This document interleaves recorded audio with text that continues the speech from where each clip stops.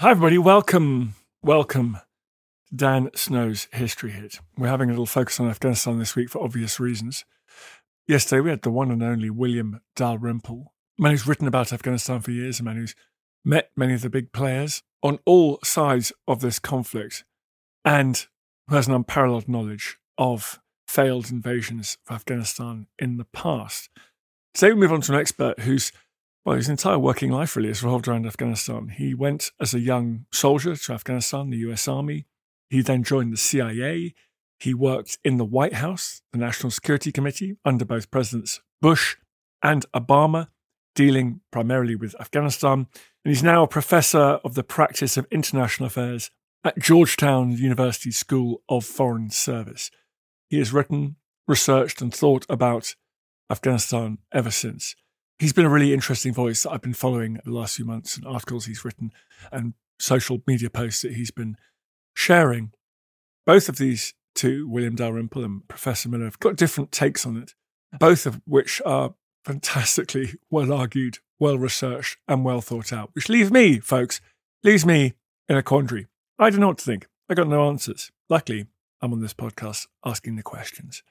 If you want to hear more of those podcasts, you can do so without the ads if you sign up to become a subscriber to History Hit. You just go to historyhit.tv, historyhit.tv. You get a month for free if you subscribe today. And there you get all of these podcasts out the ads. Over 1,000 podcasts now with all our sibling podcasts. But you also get hundreds of hours of history documentaries, like Netflix for history. You go on there, you have documentaries from the Stone Age to the digital age. It's all on there. At the moment, everyone is watching the famous UK survival expert Ray Mears talk you through the history of the Iron Age transition, the agricultural revolution of the Bronze and Iron Ages. Fascinating stuff. That's some very old history. But we got my show dropping on the Arctic convoys of World War II coming very, very soon, coming within the week as well. So really a big span of history on there. So please go and check out historyhit.tv. Tens of thousands of people subscribing now. It's been quite the journey, but thank you for all of your support. In the meantime, everyone, here is Professor Paul Miller. Enjoy.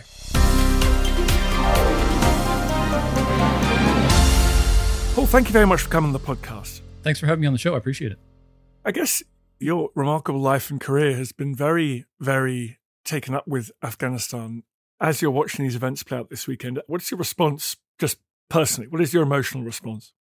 Yeah, thanks for the question. It's been really hard for me, and I know for other veterans of the war in Afghanistan. I've been in touch with some friends and former colleagues. It's gut-wrenching. Honestly, it feels like a betrayal of everything we fought and served for. It feels like an abandonment of our allies that we served alongside of. And it feels like a cheapening of our time, our effort, our sacrifice. The friends that I know who didn't come back from Afghanistan, what was it worth? Why did they make that ultimate sacrifice? So that's how it feels right now. And it's not a fun feeling. It's not a good feeling at all. I do want to acknowledge that as hard as it is for us watching it on TV, it's infinitely worse for the people who are living through it on the ground. And so I don't want to make light of what they're experiencing, despite how hard it is for us back here. Can you please tell us a little bit about where your journey began? Where were you in 2001, for example? I was training in the United States Army. I had actually just recently joined the Army about 18 months prior to 9/11. I was still in training to be an intelligence analyst at Fort Huachuca, Arizona on 9/11. And the time zone difference, we got a notice that something was happening in New York when we were still in class that morning. And then they abruptly canceled class, marched us back to the barracks, and we watched the rest unfold on TV. Did you have a sense that you were going to be called into this fray and this would be something that would cast a shadow over your coming career? Did you have that sense instantly? I think we did. I think all of us who watched that while we were wearing the uniform, we knew that we were going to be part of the response, and we were eager to. That's what we were joining the Army for, right? It's to be there to defend our country, defend our interests and our values, and be on the front lines. So I graduated from that training a month later, and I got the phone call 3 days after that. And so I was on active duty with the United States Army for the following year and spent the summer of 2002 in Afghanistan in Bagram. I thought I got there late because March of '02 was kind of the last big conventional military operation of that early phase. And I arrived shortly after that. And I thought, oh, great, I missed it. But now all these years later, I realized I was there at the very beginning of what turned out to be a very long conflict. So I was there in '02 with the Army. And I was an Army reservist. So when I ended my tour in Afghanistan, I was actually demobilized and had to go look for a job. And I ended up working for the CIA as an intelligence analyst, covering Afghanistan and Pakistan for the next several years. So I continued to essentially do the same job, just wearing a different set of clothing, a different letterhead on the paycheck. And then after doing that for a number of years, the CIA seconded me over to the White House, where I served as the director for Afghanistan and Pakistan on the National Security Council staff. And I was there for the tail end of the Bush administration and the beginning of the Obama administration. Because I wasn't a political appointee, I had the rather unique privilege to work for both presidents, worked right through the transition when most of the personnel were rotating out. At what stage in that journey did history become important to you? On September 12th, 2001, I went onto Amazon. I just typed in Afghanistan and I bought the first 3 books that came up because I knew right away I needed to learn something about the history of this place that was going to be part of my life and my work, right? I had a sense immediately that even if I wasn't going to be there myself, which I was, but I thought even if I wasn't going to be there myself, I needed to know this place because my work was going to intersect with it somehow. I think it was Ahmed Rashid's book on the Taliban, and it was, I want to say Tanner, the book on Afghanistan's military history, and then Martin Ewan's book, Afghanistan, A Short History, were those first 3 books I bought. It just was essential to know something of the context of the antecedent narrative. You can't be a good analyst on anything unless you know some history. And I took that with me in my work as an intelligence analyst. And then at the CIA, some of the, I think, best work I did at the agency was bringing that historical perspective to bear on the current problems. A lot of people act as if history started in 2001. And that's, of course, not true. To understand the political dynamics in Kabul in 2007, you had to know something about where these players came from, which means their histories, usually in the 1970s, 1980s, as Afghanistan was beginning its slow collapse and then its dramatic collapse when the Soviets invaded. And so that kind of historical perspective was absolutely essential to understanding what was going on. And I fear too many of our policymakers simply never cultivated that historical perspective. What's interesting about your work, Paul, I'm struck by is lots of people read a bit of history about Afghanistan and they like to say things like, well, it's the graveyard of empires. No one's ever conquered Afghanistan. There's always going to be a disaster. Your study of that history and your presence in that country, your work in that country, did not lead you to that same conclusion. Right. I was curious about this phrase, graveyard of empires, and I did some research on it. And the term has been around for a long time, but usually it was applied to other places in the world. It was applied to the Balkans. It was applied to Poland. It was applied to Mesopotamia, Egypt. And the first time that I found that it was ever applied to Afghanistan was actually October of 2001, right after the intervention started, in a famous foreign affairs piece by Milton Bearden called Afghanistan, Graveyard of Empires. I emailed Milt and I said, where'd you get this headline? He said, I made it up. He said he wasn't following a previous tradition of using that phrase and applying it to Afghanistan. And today we all act as if Afghanistan has always been known as a graveyard of empires. And that's just not true, right? We made it up as a journalistic trope, as a convenient way of capturing something that we wanted to believe about Afghanistan. If you read Thomas Barfield's book, Afghanistan, A Short History, or Afghanistan, A Political and Cultural History, I think is the title, which is probably the best book in the English language about Afghanistan prior to 2001. Barfield makes the point that Afghanistan actually has been conquered many times, right? Empires marched across it, they conquered it. Afghanistan's reputation comes from this tiny mountainous border area that usually wasn't conquered, not because it's an invincible redoubt, but because it was too inconvenient and too expensive to conquer. If you're a conqueror in the early modern era, climbing up mountains to kill insurgents is just not worth your time. And so the empires, they conquered Afghanistan, they conquered the cities, conquered the roads, they controlled the trade and the foreign policy. They just didn't bother with the mountainous areas. So that's where Afghanistan's reputation comes from. And I think it's silly for us to take those historical anecdotes as relevant for what we've gone through the past 20 years. The stories, for example, of the British retreat from Kabul in 1841 and the retreat to the Khyber Pass. People love to bring that up as an example of how the Afghans are legendary warriors and xenophobic and hate foreigners, right? And like, it's totally irrelevant to what's going on in Afghanistan because the United States, the coalition, didn't do what the British Expeditionary Force did in 1839 and 40. There was no sort of retreat to the Khyber Pass. We don't retreat people by land anymore. And by the way, the retreat in 1841 wasn't by a bunch of disciplined redcoats. It was mostly the British Indian Army, mostly made up of Indian soldiers, and their camp followers, women and children. And that's why it turned into a debacle and a mess, right? You have a bunch of civilians tramping through the snow, and of course that's going to turn into a disaster. But we just don't do that kind of thing anymore. So that's a small example of how these historical anecdotes are actually the wrong way to use history for policymaking. It's a cheap, easy, and shallow way of appealing to history as a talking point, as a debater's little punchline, as a snarky aside, not as a way of cultivating historical mindedness. What's the history that you think is more relevant? What is the history that you learned, you studied, and that you would, I guess, try and share with your political and military masters? There's a couple of points I'd pull out. One is that for most of the 20th century, Afghanistan was a pretty normal country. When I say normal, it was a pretty normal post-colonial, poor, modernizing society. People have this way of treating Afghanistan as if it's like this sort of freakishly bizarre, unique thing. And it did become later pretty unique. But I would want to emphasize first, normal country, very poor, had a monarch that tried to modernize and copy the Western model, as many developing nations did in the 1920s, 30s, 40s, and 50s.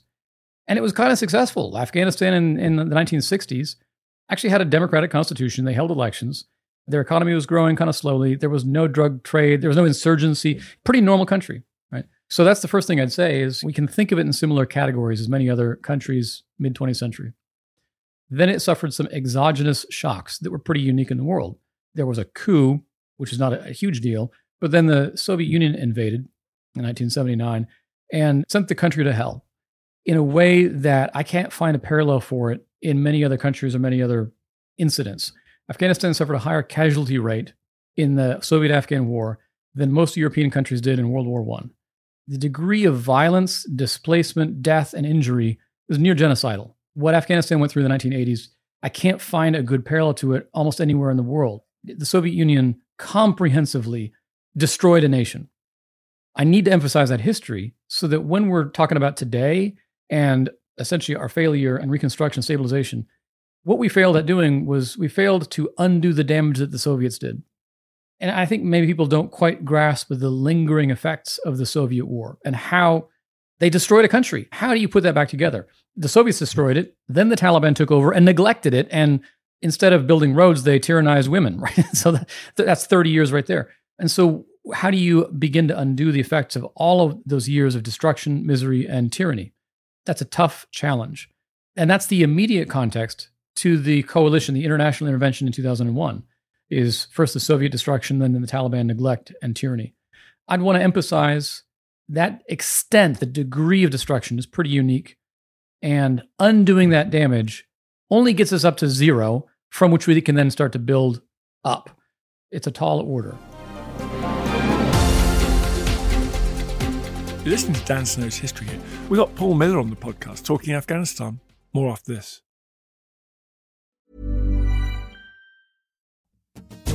Hey, I'm Don Wildman, and on American History Hit, my expert guests and I journey across the nation and through the years to uncover the stories that have made the United States.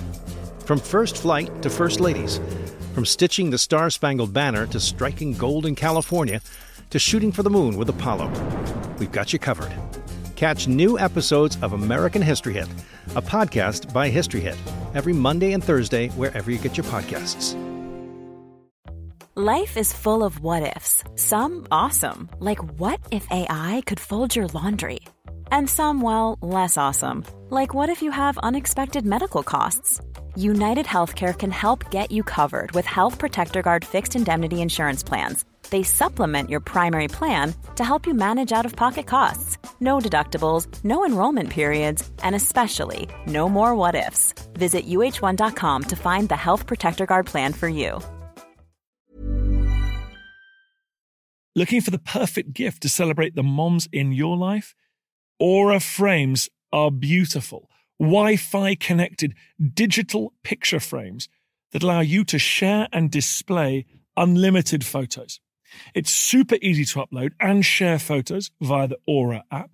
And if you're giving an Aura as a gift, you can even personalize the frame with preloaded photos and memories. And also remember, when using messaging apps, they shrink the photos. You cannot print those out. You cannot blow them up. This is high quality imagery going to one of the most important people in your life. The Aura app is super easy to set up. It takes about 2 minutes and you're going to love it. There's free unlimited storage, add unlimited photos and videos, and invite as many people as you want to a frame. Right now, Aura has got a great deal for Mother's Day. Listeners can save on the perfect gift by visiting auraframes.com to get $30 plus free shipping on their best-selling frame. That's AURA frames.com. Use code DANSNOW at checkout to save. Terms and conditions apply.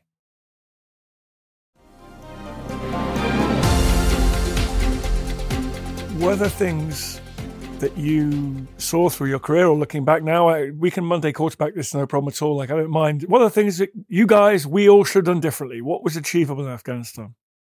So I would highlight 4 specific decisions that U.S. policymakers made that should have been made differently, that would have resulted in a different situation today. I'm not going to say it would have turned Afghanistan into Belgium or Switzerland, but we certainly could have avoided the catastrophe of this past week. The first decision was President Bush's decision to adopt a light footprint, and by the way, the United Nations as well. They looked at Afghanistan, which was at the time the most failed state in the world, and they actually said, let's do as little as possible. Let's go whack some terrorists. Let's hold a few elections. And that's kind of it, right? There was no effort to maintain law and order throughout the country. And so most of Afghanistan continued to be ungoverned for about 5 or 6 years after the initial intervention. President Karzai was the mayor of Kabul. Warlords ruled the countryside. There was a lot of corruption. There continued to be privation and state failure, which is the exact context the Taliban needed to come back and launch an insurgency. I think the light footprint that President Bush adopted enabled the return of the Taliban around 2005 or 6. So that's decision number 1. A larger intervention earlier on to provide greater security and more reconstruction assistance could have prevented the insurgency from breaking out. The second mistake was President Obama's decision to announce the withdrawal of U.S. troops, even as he was sending more in. President Obama got a lot of things right. There was a surge of troops. He pledged more reconstruction assistance. He didn't actually follow up on that. And so there was the beginnings, I think, of a defensible strategy there. And he undercut all of it by announcing the withdrawal of U.S. troops and essentially the wind down of the international project. That really undermined whatever good we were trying to accomplish in those years. For my money, I actually think President Obama came close to winning the war. If you take Obama's strategy and subtract the withdrawal deadline, we might have actually had a more satisfactory conclusion to the war around 2012, 2013, when the Taliban were actually interested in meaningful peace negotiations. So his decision to announce that withdrawal was strategic error number 2. Number 3 was President Trump's peace deal. When he sat down in 2019, 2020 to negotiate with the Taliban, signed a piece of paper that obligated the United States to withdraw and really made almost no demands or concessions on the Taliban, nothing enforceable. And so the Taliban understood all they had to do was wait out the clock, which is exactly what they've done. And so the fourth decision is President Biden's decision to actually honor and abide by that agreement, even though the Taliban weren't. Taliban were not abiding by that agreement. We would have been fully within our rights to throw out the agreement and start from scratch. But Biden chose to pull the plug anyway. So there's 4 decisions. We had made those decisions otherwise, it'd be a very different world today. As we watch the pictures at the moment of the airport, people keep saying, this is a Saigon moment. No, this is a Saigon moment. This is a Saigon moment. Another misuse of history, which we should cover off because you've written so fluently about it. Can you just, as you've put in your own words, can you shoot that enormous slow-moving fish in that tiny barrel that says this is somehow identical to what happened in Saigon in mid-1970s? So I spent most of the last 20 years saying Afghanistan is not Vietnam, and these are very different wars. And you can highlight the differences in lots of ways, just vastly different scales. Vietnam was a much larger war. It was a much more unilateral war. It was part of the Cold War. The enemy in Vietnam had superpower sponsorship and support. It was partly a conventional war. Let's not forget that the Viet Cong essentially was defeated, and it was the North Vietnamese army that took Saigon, not the insurgents. The weapon systems involved were different. The tactics involved were different. I could go on and on about how different these wars were. It's clear to me that President Biden thinks of Afghanistan through the lens of Vietnam. He made, I think, 3 separate references to Vietnam in his speech yesterday. And that's not the first time. You can find other references to Vietnam in his thinking over the years. It's hard not to see the parallel here at the end. It's almost as if President Biden has manufactured the similarity through how he chose to end the war by pulling the plug on support for an indigenous security force that we trained.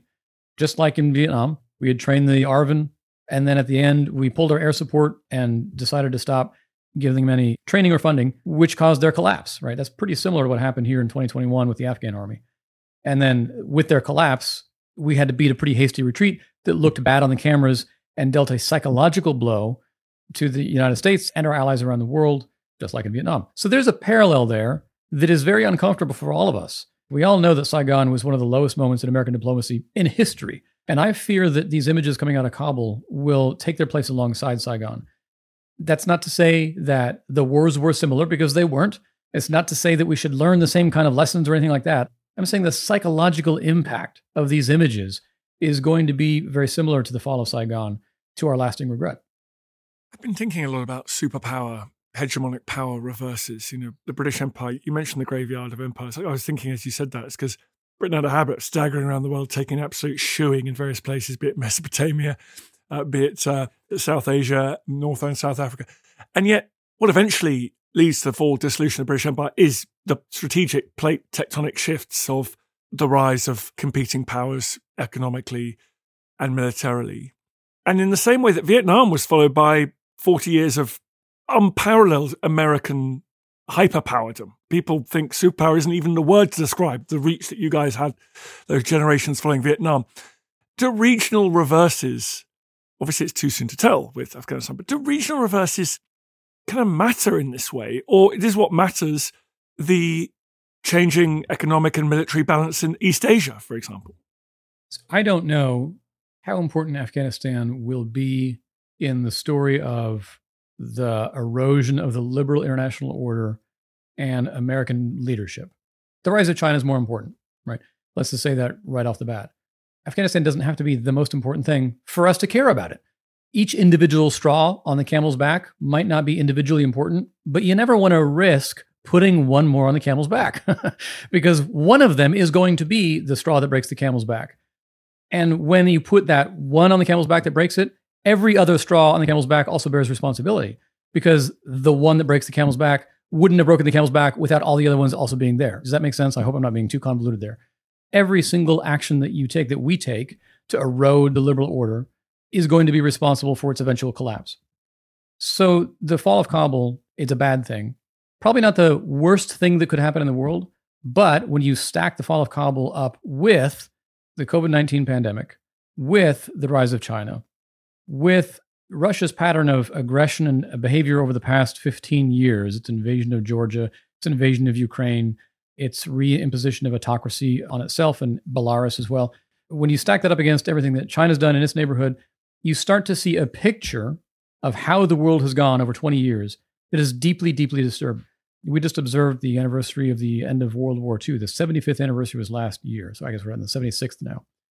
And when you look at the interwar years, the trend lines in the 20s and 30s, again, no individual incident caused World War II.